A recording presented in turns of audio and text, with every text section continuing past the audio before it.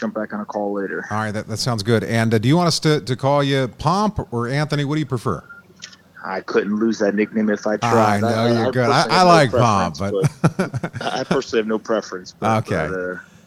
Up to you guys. Perfect. All right, and we also have a YouTuber on the line, Brad Kimes. Brad, say hi to Anthony, or we'll call him Pomp. Hi, say hi, Pomp. Hey, Pomp, it's great to talk to you this morning. All right, so Pomp, what we're going to do is we're going to play some fancy music in the background. I'm going to do an opening intro, welcome you onto the show, and then we're gonna start it up. Does that make sense? Sounds good. All right, sounds good.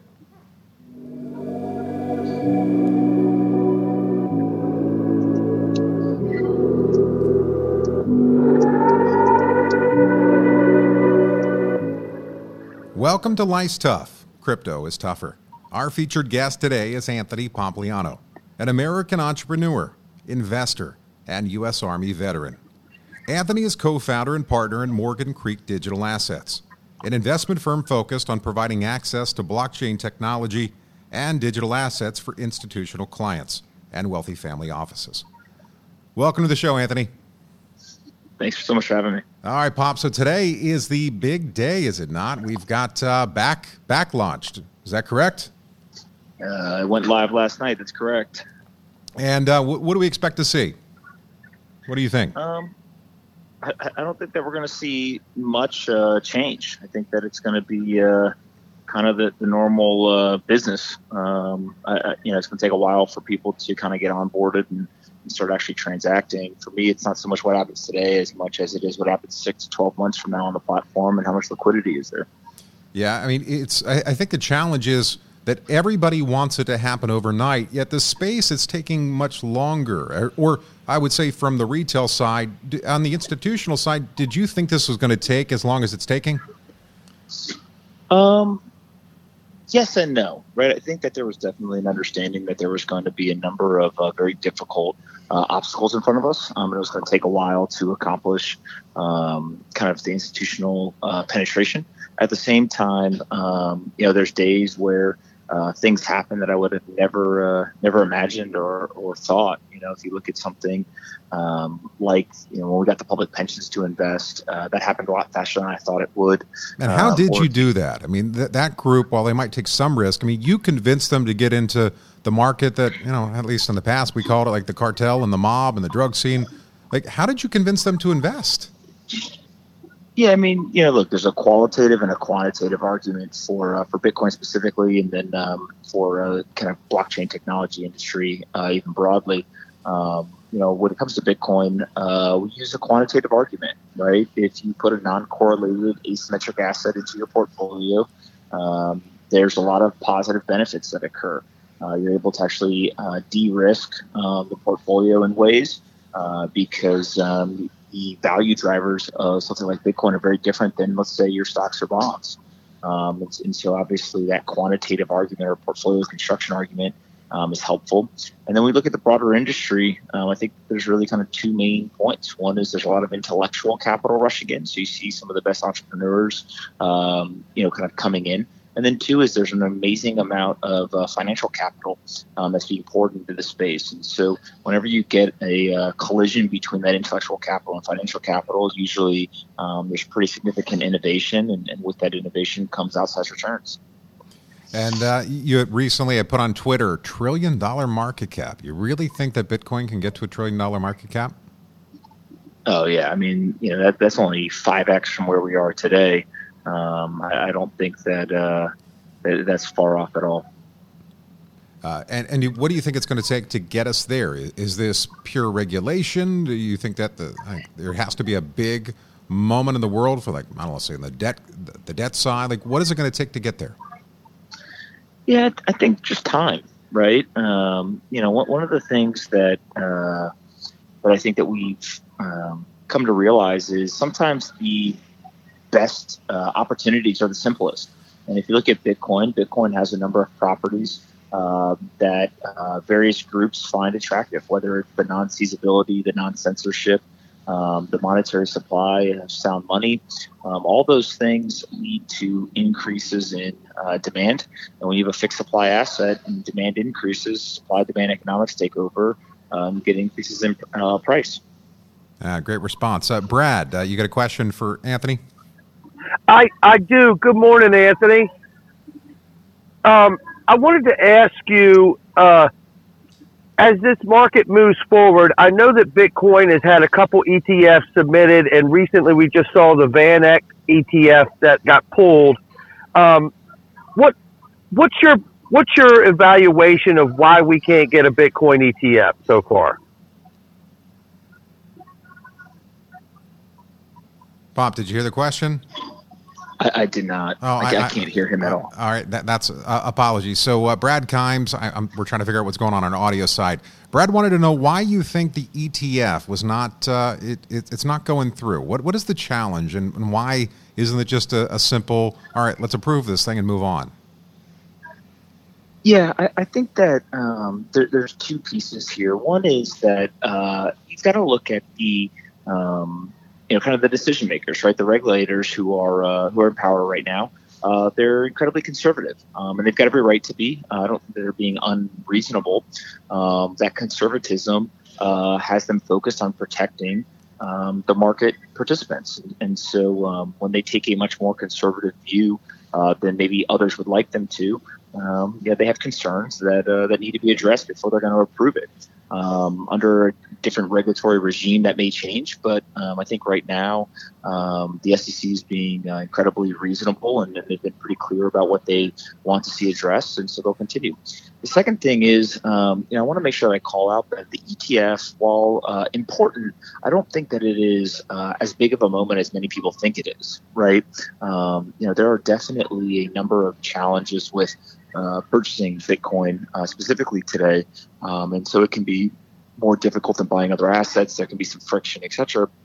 But it's not impossible, and so there's some portion of the demand that has found a way to get exposure, whether it's through directly purchasing on an exchange or something like Square's Cash App, or even through like a GBTC type product. And so when the ETF gets approved, I expect there to be demand. I expect there to be, some impact in the market, but I don't know if it's necessarily kind of a ETF gets approved and next thing you know, Bitcoin quadruples in value type situation. Yeah. And in terms of companies that we should be watching in the market right now, in addition to Circle, who's on your list? Yeah. So around Bitcoin specifically, I think there's a number of companies that are doing some really great things. Everything from Samurai Wallet to a number of the exchanges. Kraken doesn't get really talked about as much, nearly as much as I think they should. And then a company like BlockFi, which is building out lending and cool interest accounts and things like that. And then you've got CoinMine, and some of these that we're investors in, some of them that we're not. But the other company that I continue to reiterate to people, I think one is a great company and is growing very quickly, but two shows kind of the future of a lot of this is Figure Technologies. So they essentially have digitized mortgages. And they've been able to elicit the support and participation of a lot of major Wall Street firms. And what it does is it goes back to this thesis that we've had from early on that every stock, bond, currency, and commodity will be digitized in the future. And so when that happens, I think that you'll see a lot of kind of value creation and capture by the people who are building infrastructure in that space. And on Twitter, by the way, you have quite a way of getting people to get excited. You throw out those blanket little tweets. Do you expect the reaction you're getting? And I assume it makes you chuckle at times. Yeah, so definitely I'm having fun. No doubt about that. As long as I'm having fun, I'll kind of keep it up. But, I'm like, there's Palm. Look at him go at him again. Yeah, and look, part of it is, I use Twitter in a multitude of ways. One of them just being it allows me to test my ideas and really kind of see how people react to certain things and kind of measure sentiment and things like that. So it's super valuable for that. The second thing is I think that we don't talk enough about kind of the marketing and the message of Bitcoin. Right? It's really important that we share that message and we kind of get it out there.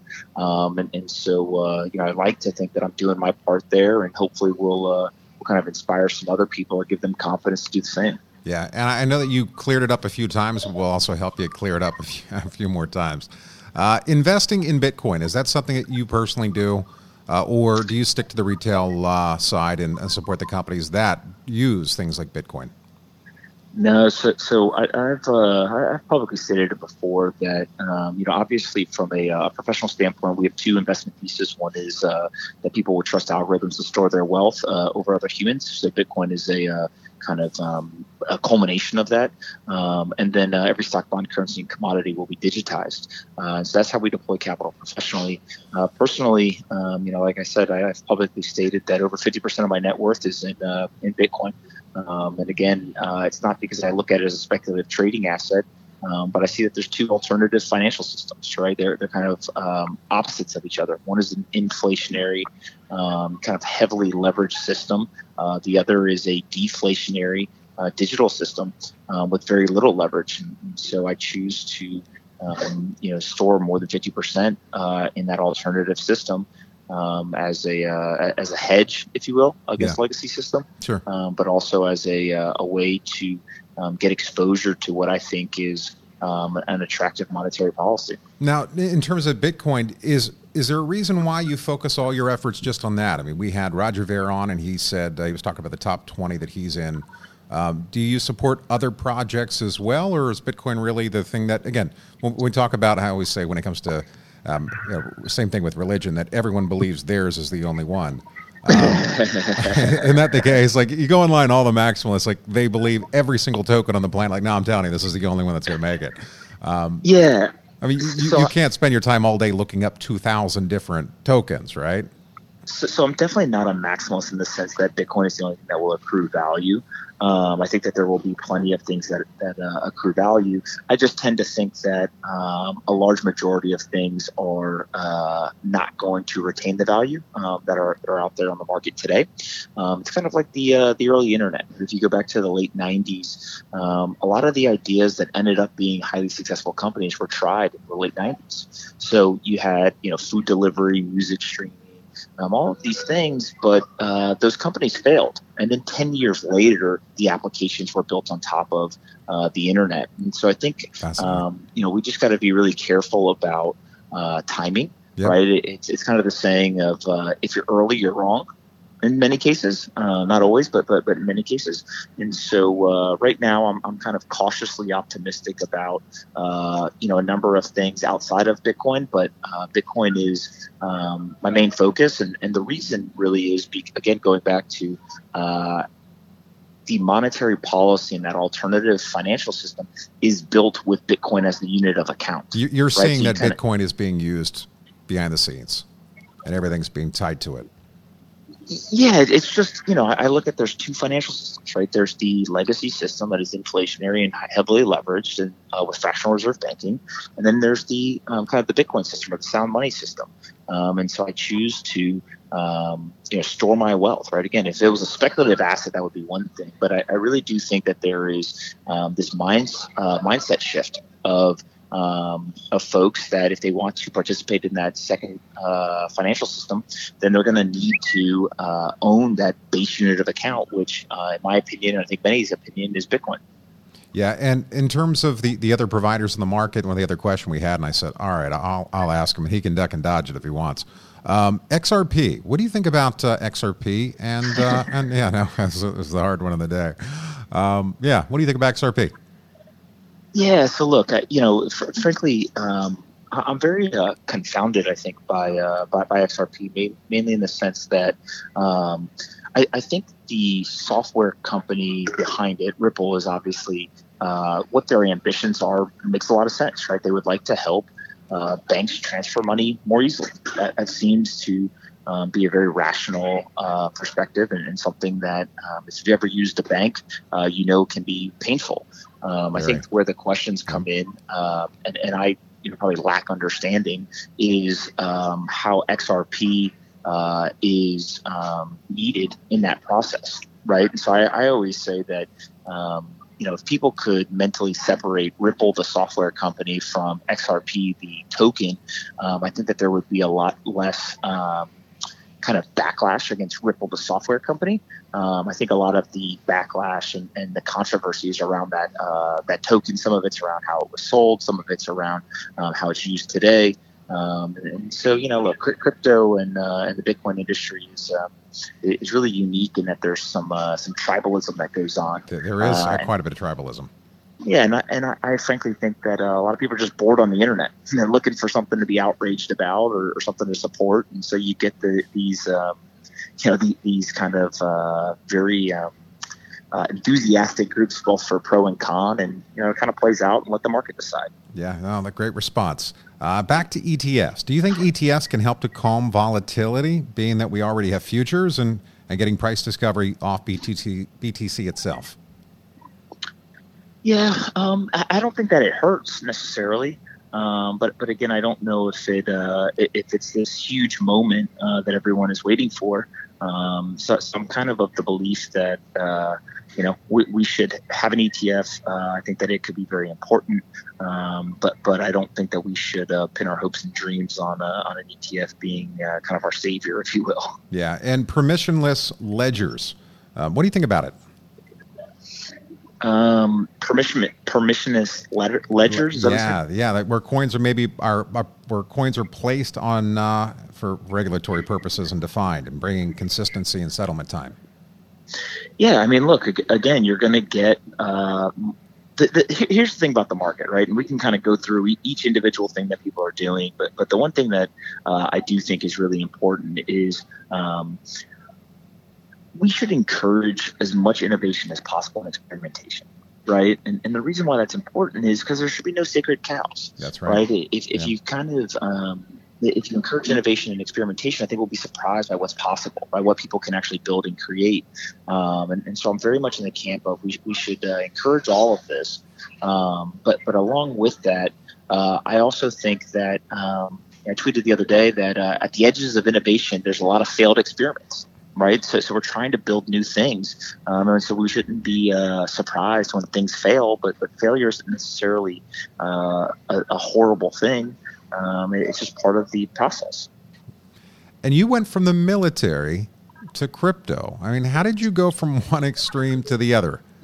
I mean, that's quite a jump in just in general. I mean, going from one set of standards to now to an industry that doesn't have regulation, that has not been.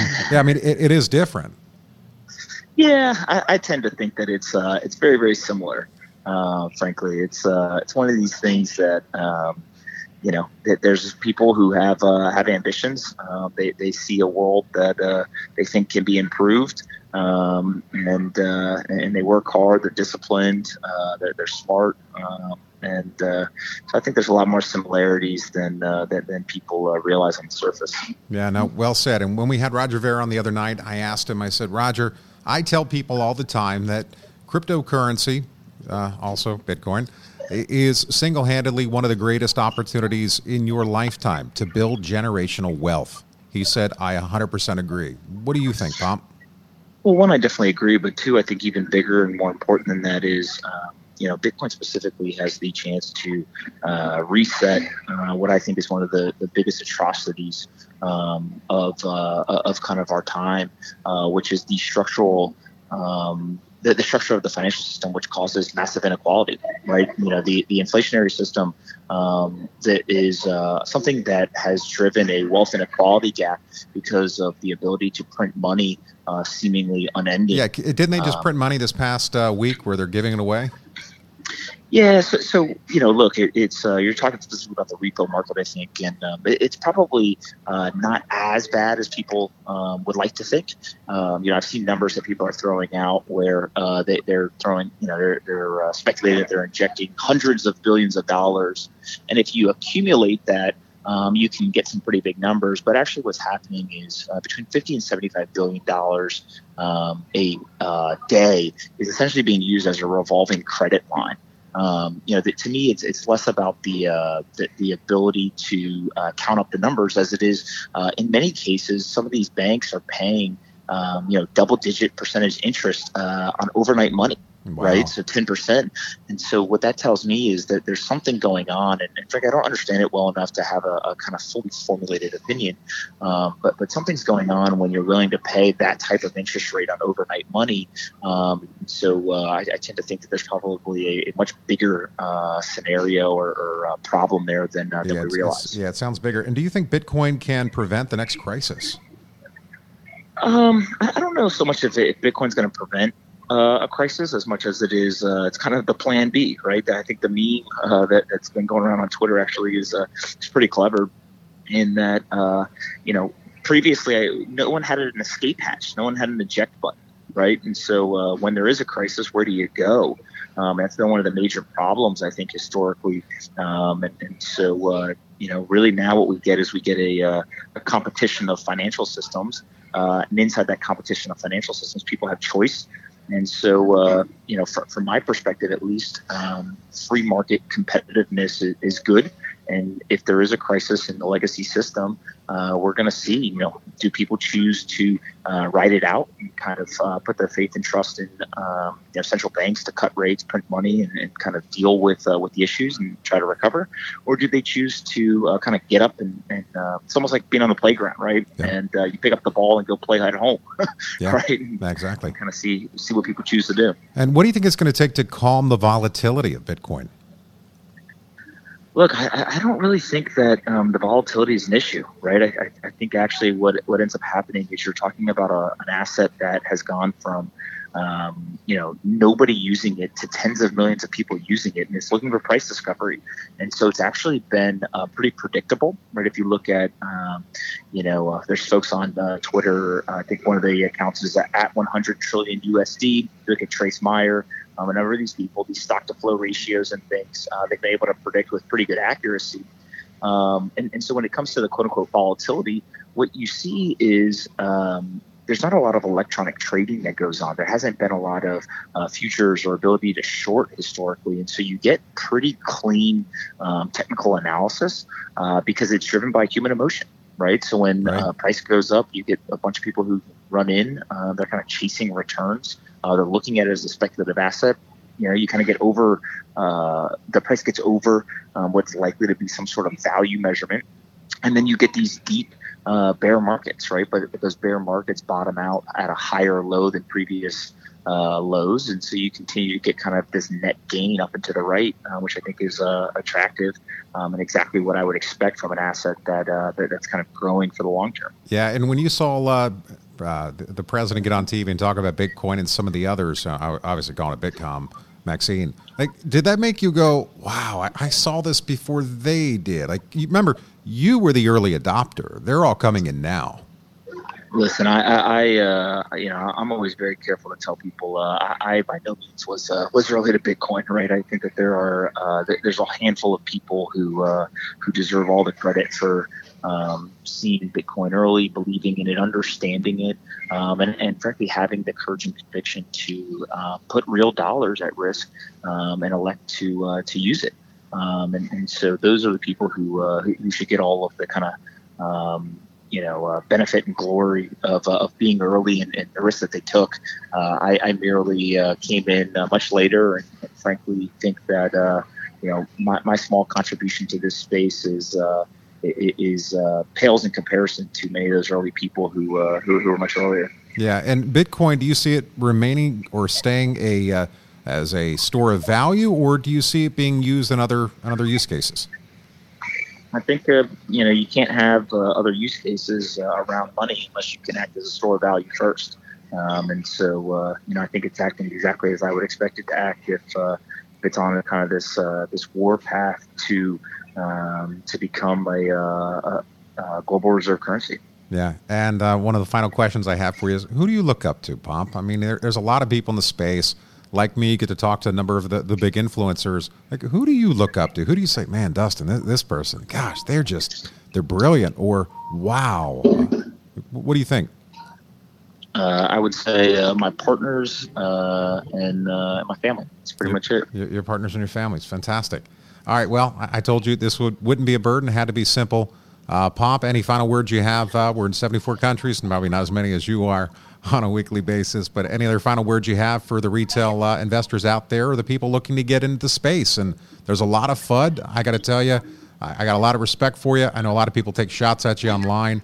Somebody, by the way, I put something online the other day of one of our videos, and someone said, "What a punchable face." I mean, seriously, it was one of the first times I looked at my wife and went, "You got to be kidding me!" Like, what is this? You still keep going. You don't quit. You don't give up. And that's the part that I respect about you, is you tell people what you believe and what you think, and you're passionate about it. And so final words for us? If people saying I have a punchable face is the worst they can say, then I'm having a pretty good day. They weren't saying that about you. They were saying about me. So if they saying that about you too, I'm like, we're in the same boat, man. I thought I was the only one getting shots taken. I'm like, really? Punchable face? Who are you, XYZ30598? At least I don't hide. Like, his name is Anthony Pompliano. My name is Dustin Plain. Like, we don't hide. Yeah, look, the internet loves a good shit talking session. They sure do. And by the way, let them have it. I missed your shirts that you had online the other day. Man, those look fantastic. Long Bitcoin, short the bankers. Oh, I love it. I'm waiting to bring one. I got to find one of those. I bring it to the gym, and it says my buddy Pomp right there. All right, guys. You guys have a great day. Hey, thanks again, Pomp. Appreciate it, brother. All right, bye. Bye. What an awesome guy. What a fantastic guy. Really is, man. I got to tell you, everything, you know what I mean, that he laid out, you can just hear how genuine he is and what he really does feel about the space and Bitcoin itself. I mean, he's got me pumped up. Yeah, no, he absolutely crushed it. He's genuine, he's honest, and you can see the guy's got integrity.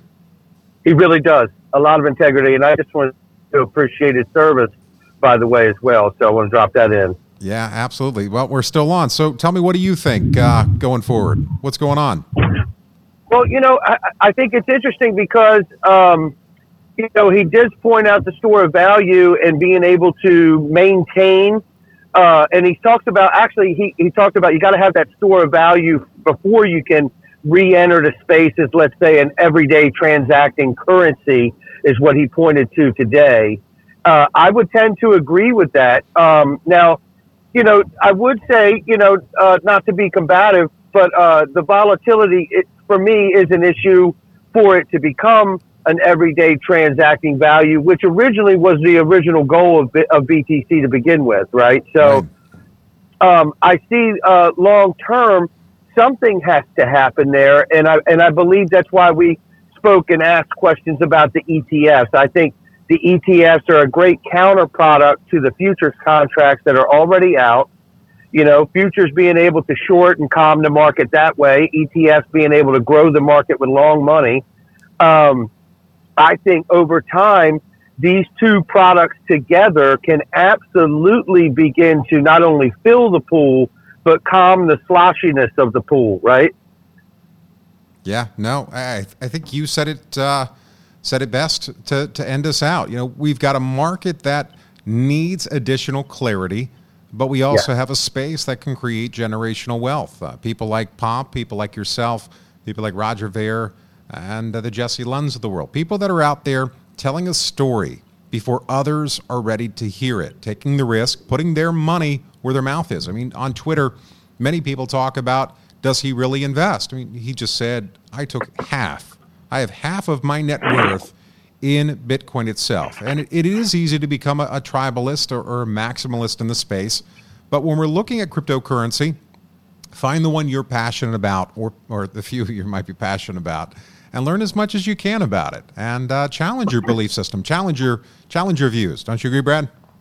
I completely agree. And that's why we even asked about, some point regulations maybe taking us to a permissionless ledger or something of that nature, because as this market grows from a nascent emerging market, we have to try to look ahead and see, there's a lot of inconsistency, not just, as we look at one coin like a Bitcoin or some other coin, for instance. The whole market has fragmentation and inconsistency at this point, and it needs to come together. I think regulation and clarity obviously can give us the opportunity for the market to find that consistency, whether it be a situation of some, like Roger Bird mentioned the other day, some Orwellian notion that, regulation brings us to a place where a lot of coins have to be placed on the permissionless ledger to where everything can be tracked, but then it provides a consistency to the market. And I think things like this, or at least entertaining notions of this nature, can take us to a place where there's no more conversation about BTC having a long settlement time if pre-mined Bitcoin is on a permissionless ledger that settles in 4 seconds. Yeah. All right. Well said. Brad, thanks for joining us today on Life's Tough, Thank Crypto's you. Tougher. Thank you, man. Have a great day, guys. Hey, you as well. All right, everybody. We want to thank you again for joining us for this edition of Life's Tough, Crypto is Tougher. I'm Dustin Planolt, your host, here from the Alston Carlisle studio in Baltimore, Maryland. Thanks again for joining us.